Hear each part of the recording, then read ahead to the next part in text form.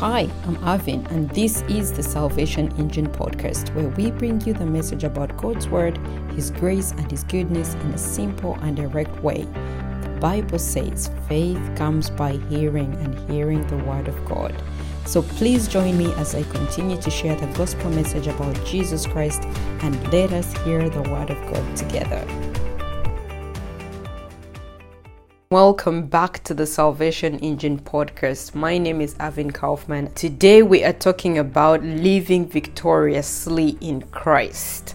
Living victoriously is a life lived by reigning together with Christ in Him, living daily with a consciousness of Christ on the inside of us, the consciousness of the finished work of Jesus and that victory that is ours through Christ Jesus. Living victoriously in Christ is living in the awareness of our identity as being sons of God, a royal priesthood, a holy nation, aware that we are in this world, but we are not of this world. We are only here to show forth the excellence of that kingdom from which we come and the power of the King at work in us, by which we have dominion over circumstances, over situations, and over all the other temporary things of this passing life. Psalms 91, which we often quote and pray, is a great snapshot about what it means to live victoriously.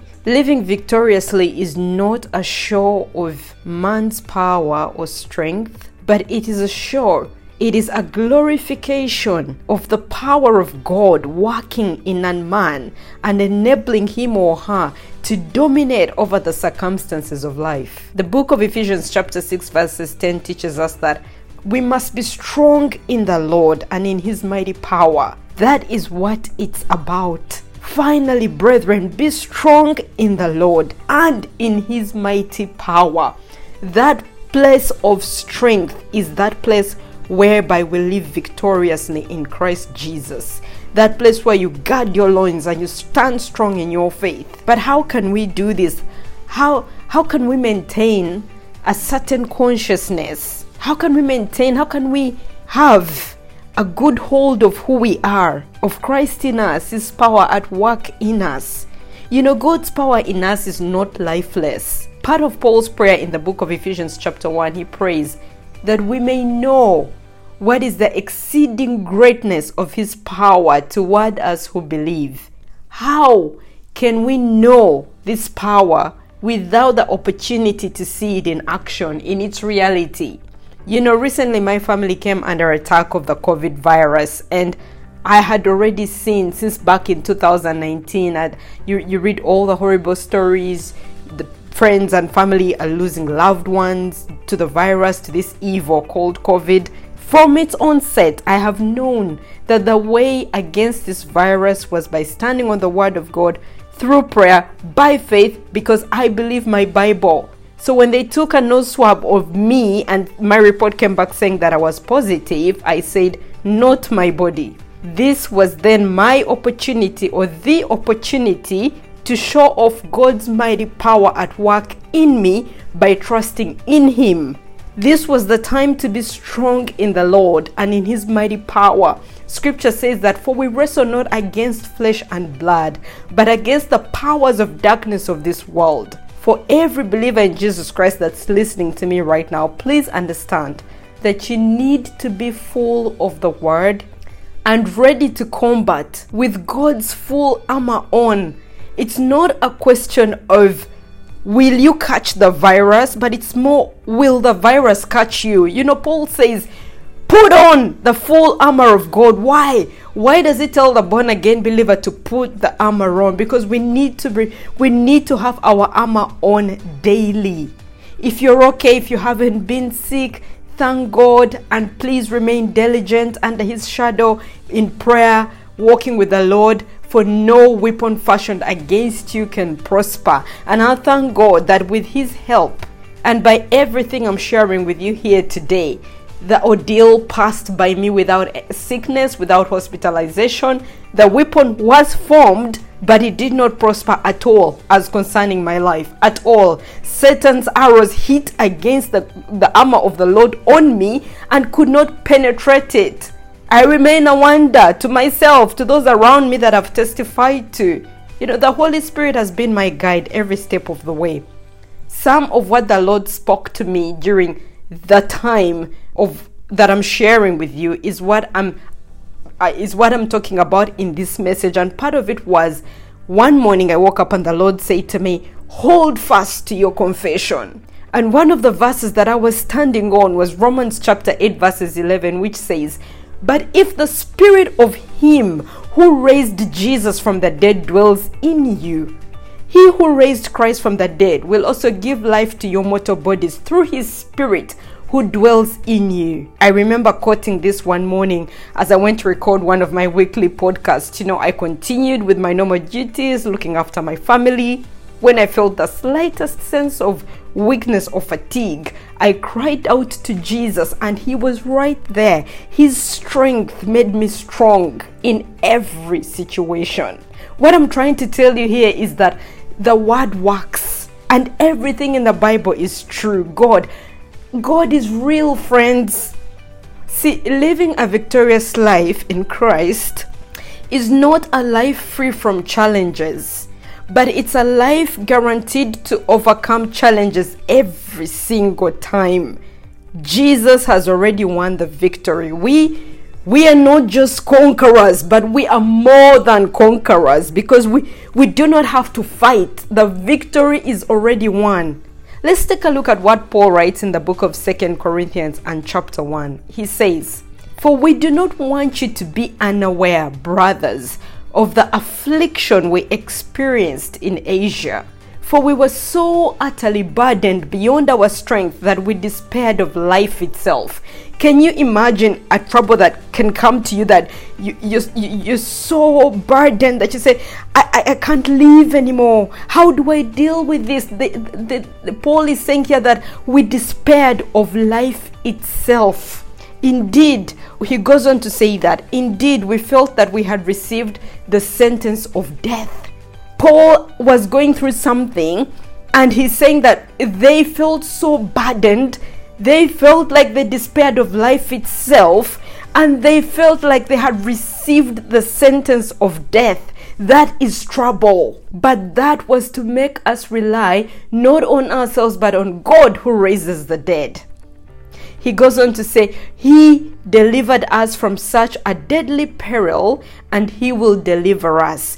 Paul says that the reason that all this has happened to them is that they should not rely on themselves, but on God who raises the dead. They came to that point where they knew that if I die, God will raise me up. Now is not a time for my strength, but a time for me to be strong in the Lord and in his mighty power. And I believe that the God who raises the dead will deliver me from this peril. And Paul goes on to say that he delivered us from such a deadly peril, and he will deliver us again. On him we have set our hope that he will deliver us again. Meaning that, can you picture that this COVID situation has been in our world since 2019, 2020 came, and when 2021 is here and is about to end, we need the Lord's power. We need the Lord's strength. We need to be able to rely on him that no matter what happens, he will deliver us again. We have to be strong in the Lord and in his mighty power. The battles we face become an opportunity for God's power to be revealed in us and for us to know that he is with us and he is faithful to deliver us every single time. Paul says he will deliver us again and again and again. He does not get tired of it. He is God. He is good. He is good because he is God. You know, a lot of times as Christians, we suffer under unjust circumstances such as diseases and other things when we forget who we are, when we forget that God is on our side, when we forget who he is, his faithfulness. He is with us. He is not against us. And the enemy knows this. If the enemy can weaken you in any area of your identity concerning who you are and who God is, if he can get you to doubt God's goodness for 1 second, he'll take you out. Even with Jesus in the wilderness, the devil started with, if you are the Son of God, then do this ridiculous thing. See, Jesus was firmly established in his identity as we should be and responded with scripture as we should do. Jesus has given us dominion. He has given us authority over sickness and disease and over the enemy. We reign in this life with him. We are a team. You are the team. You are one of two of the team members of the most powerful team in this world, of the most powerful life force in this world. As we know, a team is only as strong as its weakest link. What do I mean?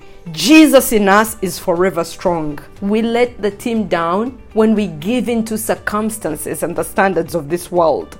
There are lots of people who would not dare look at their results and disagree with them. As soon as the doctor shows them something, they trust the system, they trust the science, they trust the virus that they cannot see more than the power of God, which we also cannot see. And then they say, okay, why can I stand on the word of God, which I cannot see? Let me stand with this report that's written on a piece of paper. However, it is invisible. You are fighting an invisible enemy. Why not just believe in an invisible God who parted the Red Sea, who raises the dead, like Paul said in this scripture that we just read?